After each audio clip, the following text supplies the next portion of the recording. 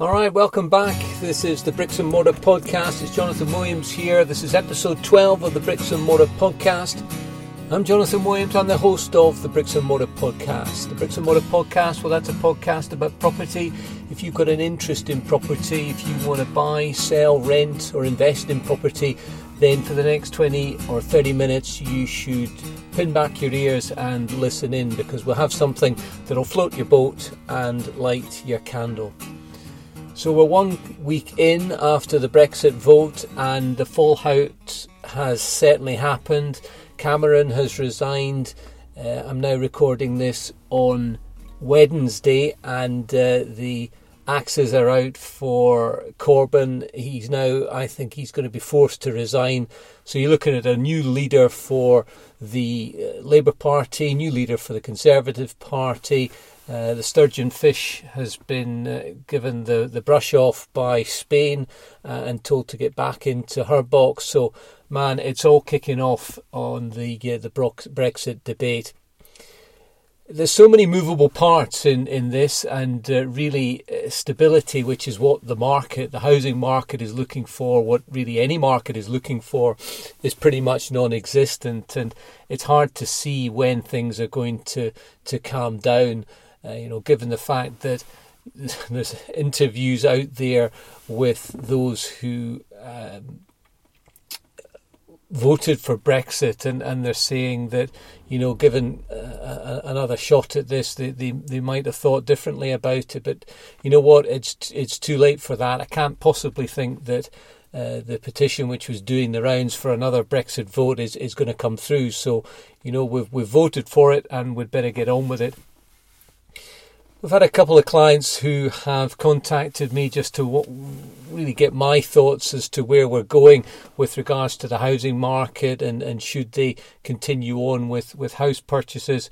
I mean, my view is that, if you're a developer, then it's maybe not the most sensible option to be buying right now. If you're trying to flip property, I think we're going to reach a point of stagnation as far as the market is concerned until we get some stability back. But if you're into buying a property for the medium to long term, then I think that there's no real point in you staying out of the market. There's a lot of contracts, commercial contracts admittedly, but a lot of contracts, I understand, have got Brexit clauses.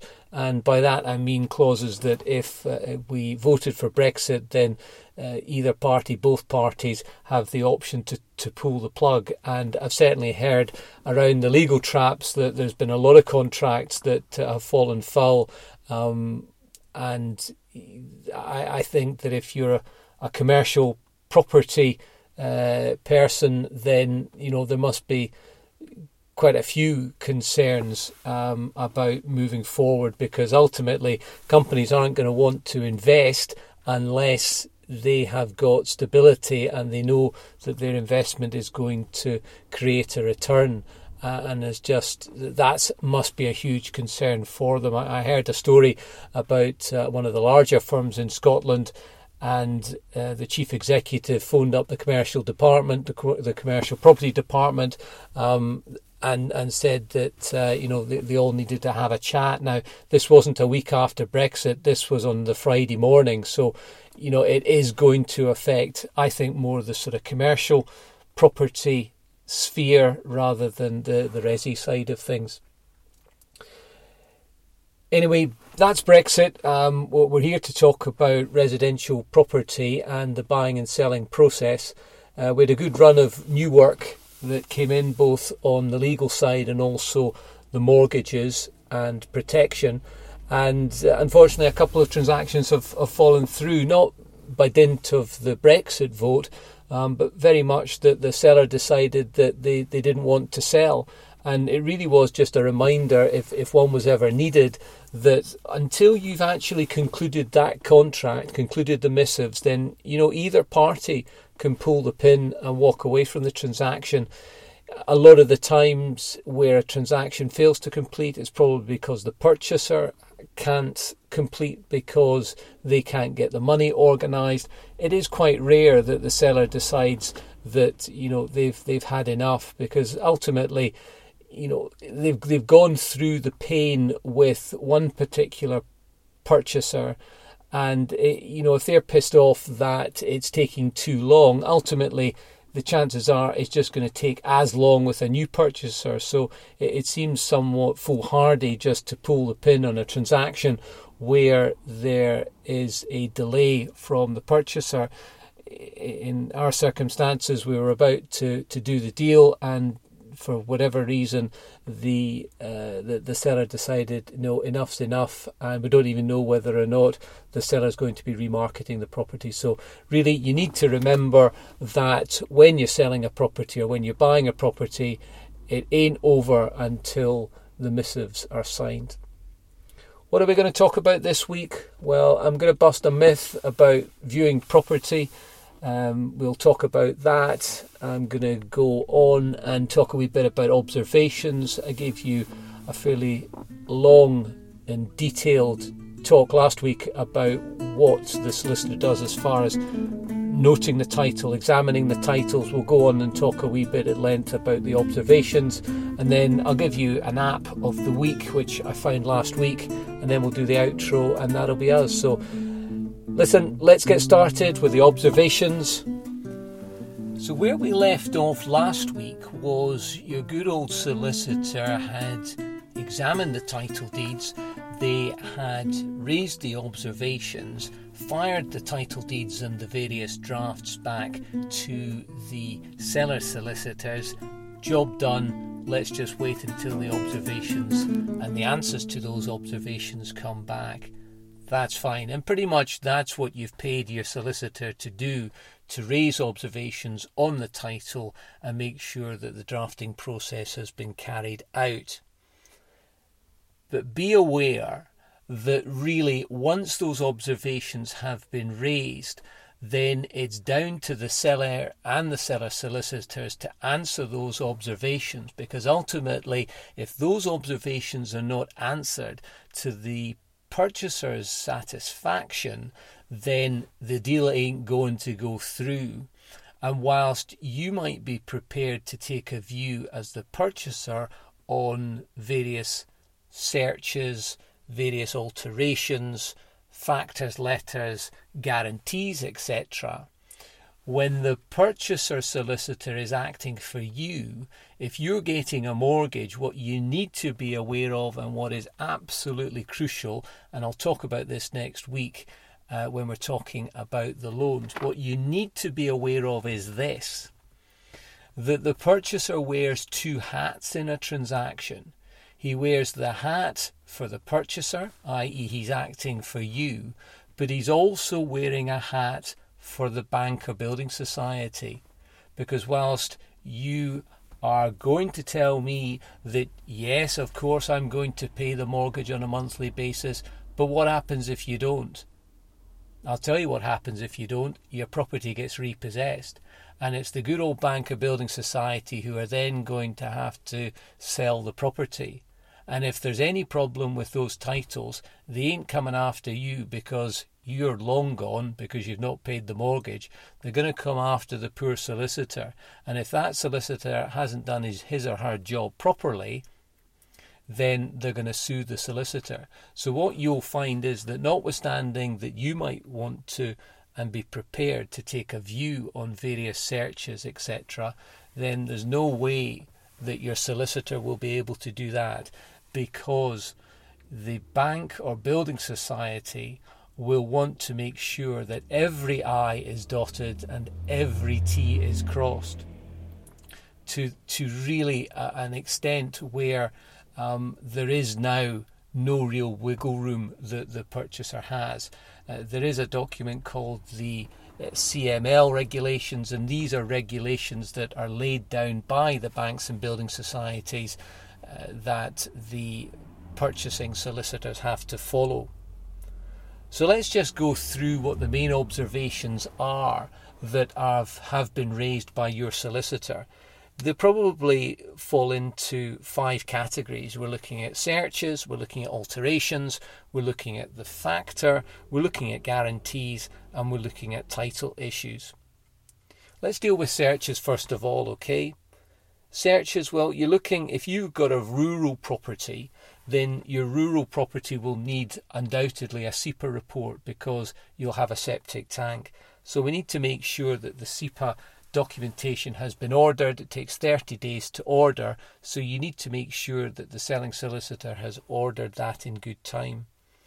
You've got a Form 12 report. A Form 12 report is a search which will make sure that both the purchaser and the seller do not have any inhibitions, court actions, sequestrations against them.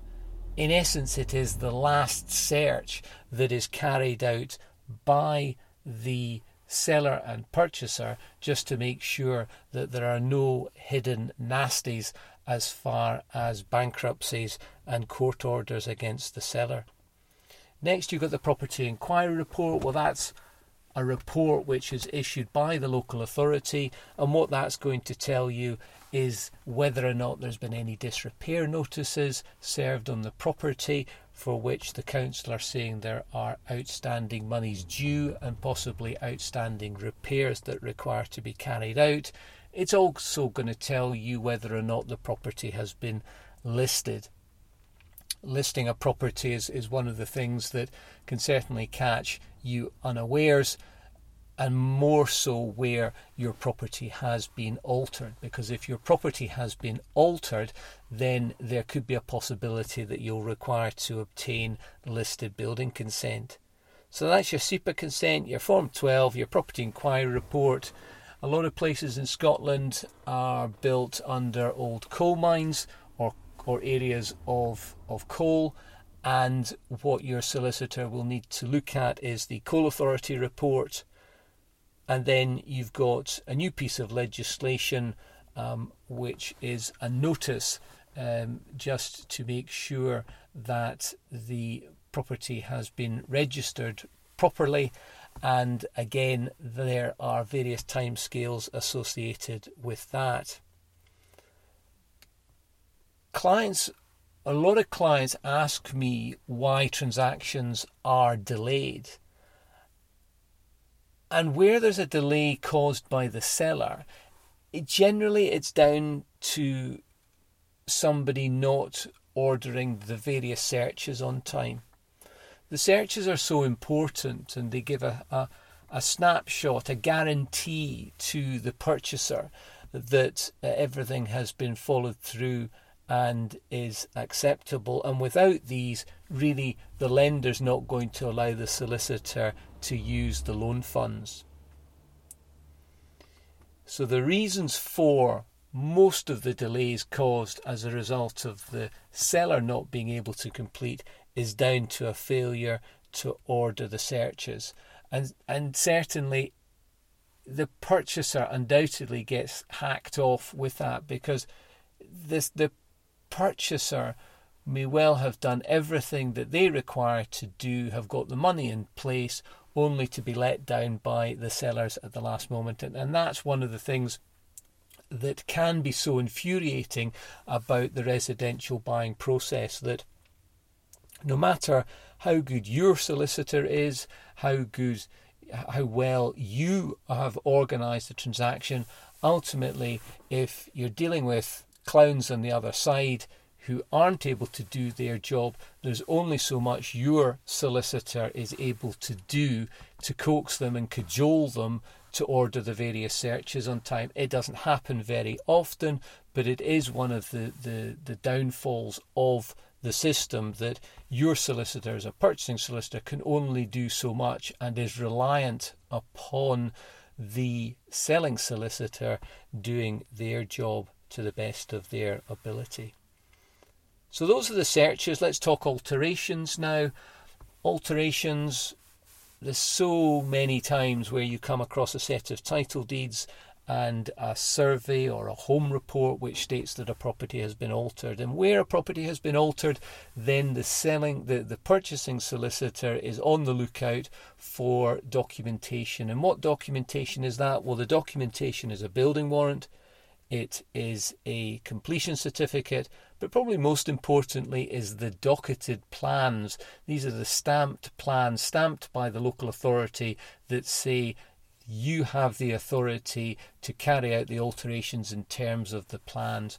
And what we as solicitors are looking to do is to send those plans off to the surveyor, who's the only person who has viewed the property, and we say to the surveyor, you've viewed the property, here are the plans according to the alterations. We need to know that what you saw at the time of the survey is what is shown on the alterations plans.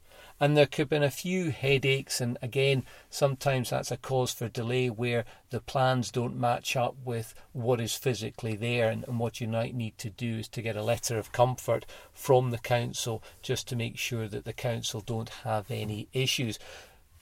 Because what your solicitor is trying to do is trying to ensure that if and when you come to sell the property, that you're not going to have any problems. And this is where continuity, I think, is important.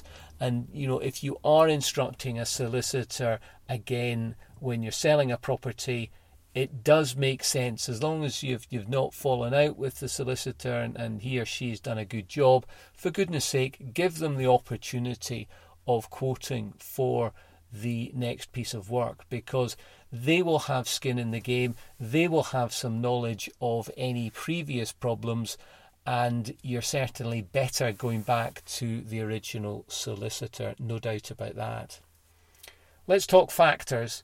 Factors is something that's beginning to creep into the titles in Edinburgh. I think that most solicitors in Glasgow, pretty much all solicitors in Glasgow, will have come across factors. Where you're buying a tenement flat, the factor will be an organisation that will be supposedly looking after the upkeep and maintenance of the common parts. There's some good factors, there's some downright shocking factors, and it's actually, once you've got a factor, being an owner of a flat back in the day, you sometimes get the factor foisted upon you, and sometimes they're not great, and it can be a devil of a job trying to get the factor ousted. It will require you to undoubtedly get a vote amongst all of your neighbours, and if you've ever lived in a tenement flat, then that can sometimes be quite difficult. So factors letter, what we're looking for in purchasing solicitors' terms is for a letter from the factor to confirm whether or not there's any liability with regards to outstanding repairs, whether or not there are any what are called notice of potential liabilities, which is a failure by the seller to pay certain amounts for common repairs. And finally, what we're looking at is clarification as to whether or not there is a common buildings insurance policy. So we're looking at searches, we've got alterations and factors. We're next going to look at guarantees.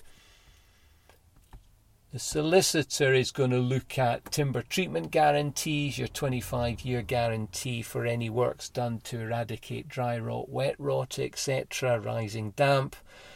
You could be looking at a guarantee, what's called an NHBC guarantee. If you're buying a new build property, that would be one guarantee that a purchaser would be looking for. And any roofing guarantees, you would want to make sure that if there had been any works carried out to the roof, then you should be looking for a guarantee for that work. So that's guarantees. So you'll probably get an idea and understanding that those four things, those four criteria of observations have got absolutely nothing to do with the titles. And it may come as quite a surprise to you that, generally speaking, any property that falls foul of completion is probably rarely to do with a problem in connection with the title deeds. Back in the day when I started, back in the early 90s, land registration was in its infancy, and for many a transaction you had to go through a ream of title deeds bound up in that pink tape that I talked about a couple of episodes ago. Now that's all a thing of the past. You now get a booklet called a land certificate, and generally speaking, there is very little wrong with the set of title deeds. You still need to make sure that what you're buying is what your client is expecting. You need to know that the person selling the property is the person who owns the property. And there's really very rarely is there a major problem with the title deeds. And the reason being, obviously, is because the property has probably been sold dozens and dozens of times before. And whilst you can never take it as read that there won't be a problem with the titles, very rarely that there is an issue. I always remember back when I was training, Jeffrey Aitken and Gordon Frew always used to make, once you had examined the title deeds, you had to then go and he would tear strips off you if you had not noted the title properly. And it was a great education as far as your training is concerned. And what he said to me was he always tried to find something wrong with the titles, and that has stood me certainly in good stead over the years that I've been practicing. So the title deeds, issues with title deeds, what are you going to find as far as issues are concerned? Well, you've got access issues. You might not have full access to the garden. There may be areas of the property that actually you've got access to but you don't own. So sometimes you will have parts of the garden that the purchaser, or the seller rather, says that they own, but when you see the title deeds, that's not always the case. That can cause a problem. Sometimes where we were looking at the part of the land certificate which details what outstanding mortgages there are, sometimes there are more than one mortgage, and sometimes it can be a problem where a previous solicitor hasn't actually, although they've paid off the mortgage, they haven't actually done the legal work to discharge the mortgage. So that can certainly cause a problem. But as I say, very rarely is there an issue with regards to the examination of the titles. So that's pretty much all I want to say about the observations. The answers to the observations are generally answered by the sellers on a piecemeal fashion. Just as they receive the searches in, they will then forward them on to your solicitor, and your solicitor will in turn update you as to what searches are still outstanding.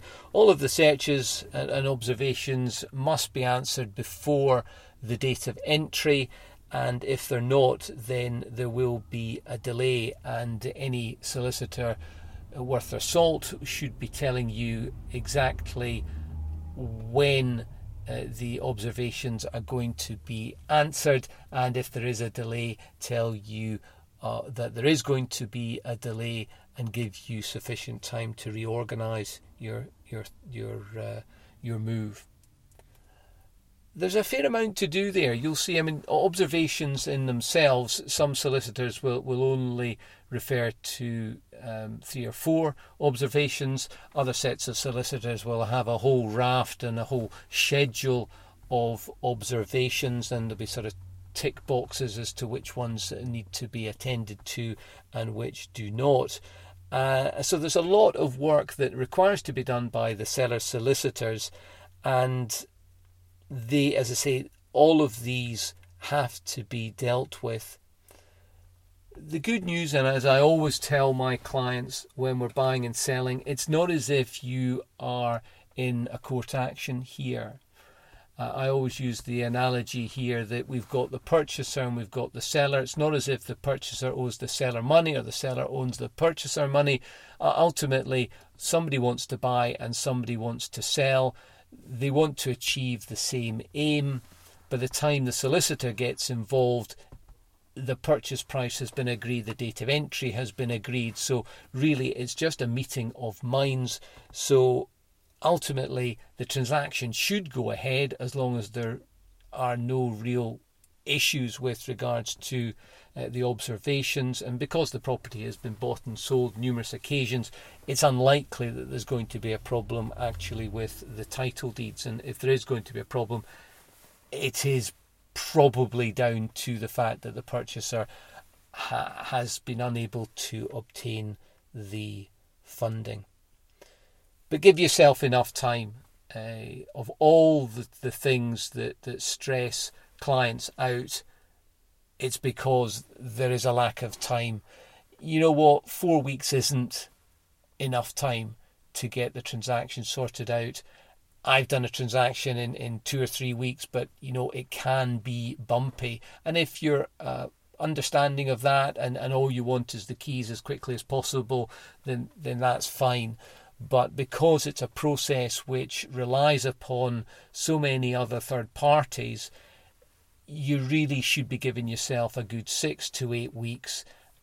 Ample time for you to get your mortgage, ample time for the titles to be ordered, ample time for searches to be obtained, and any issues that come out of those searches, enough time for those to be dealt with. So that's it. That's your observations. You're looking at searches, alterations, factor, guarantees and title issues. Everything's off to the selling solicitors. Let's see what the seller comes back with, and we'll report on that next week. Let's bust another myth, shall we? The myth I want to bust this time round is the myth about being able to go back out to the property to have another look at it after your offer has been accepted. Had a client, offer accepted this week, and the first thing he said was, I only had a quick look at it, I need to go back out and have another look at the property. No chance. The estate agent is not going to be interested in allowing you to do that. And the reason is this. The only thing that can happen to the estate agent is that he or she can lose the sale. They will have had their fingers burnt in the past where they have allowed somebody out to the property after the offer has been verbally accepted, only for the purchaser to turn up, have a look at the property and think, oh my lord, I've paid 15 grand over the home report valuation. What on earth was I thinking about? I need to get out of this. And they toddle off to the solicitor. The solicitor then tells them, you know what, you've not concluded missives. Technically you can walk away. I'll just fire a letter out to the other side solicitors and say, unfortunately, we're not going ahead. So be warned that if you want to go and have another look at the property, for goodness sake, do it before your offer has been accepted.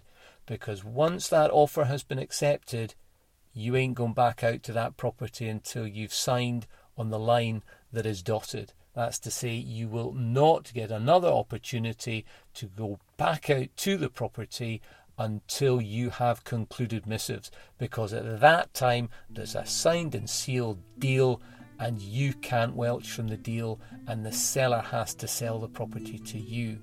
Until that point is reached, then either party can walk away from the transaction. So view the property, do all your due diligence before you put that offer in.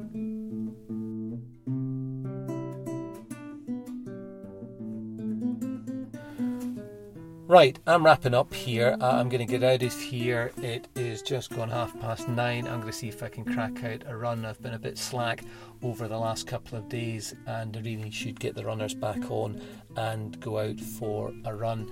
We've got a holiday booked in Crete over the next 2 weeks. We're off at the middle of July, so need to shift some kgs as I stood on the scales this morning, and got a bit of a shock just because I've just been a lazy arse over the last 2 or 3 weeks. The deck's done, school's finished, and so therefore there should be a wee bit more time just to get some exercise done.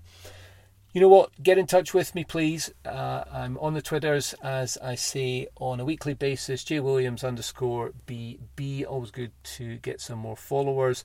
I've not told you about LinkedIn, but I'm on LinkedIn, so just, I guess, go on to LinkedIn and type in Jonathan Williams.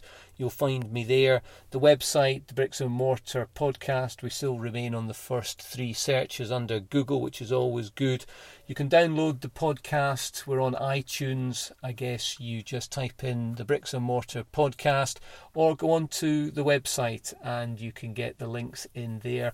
All of the podcasts are posted on the website, and I certainly put those on the Facebook page. The Facebook page, as you should all be aware, is Bricks and Mortar. Just type that into the Facebook page and the Bricks and Mortar Facebook page will come up. So to say, I'm going to strap on the trainers. I'm going to get out of here. Next week we're going to have a talk about stamp duty, or what is now known as LBTT. There's been a whole raft of changes that you need to be aware of. So if you are looking to buy a property, then you need to listen to that show, undoubtedly. I'm going to do another talk on property myths. This one is going to talk about whether or not you actually need to have your finance organised. A lot of people think that you cannot put an offer in without having your finances organised. It's always a good thing to do that, get your finances organised, that is, but it's not absolutely necessary.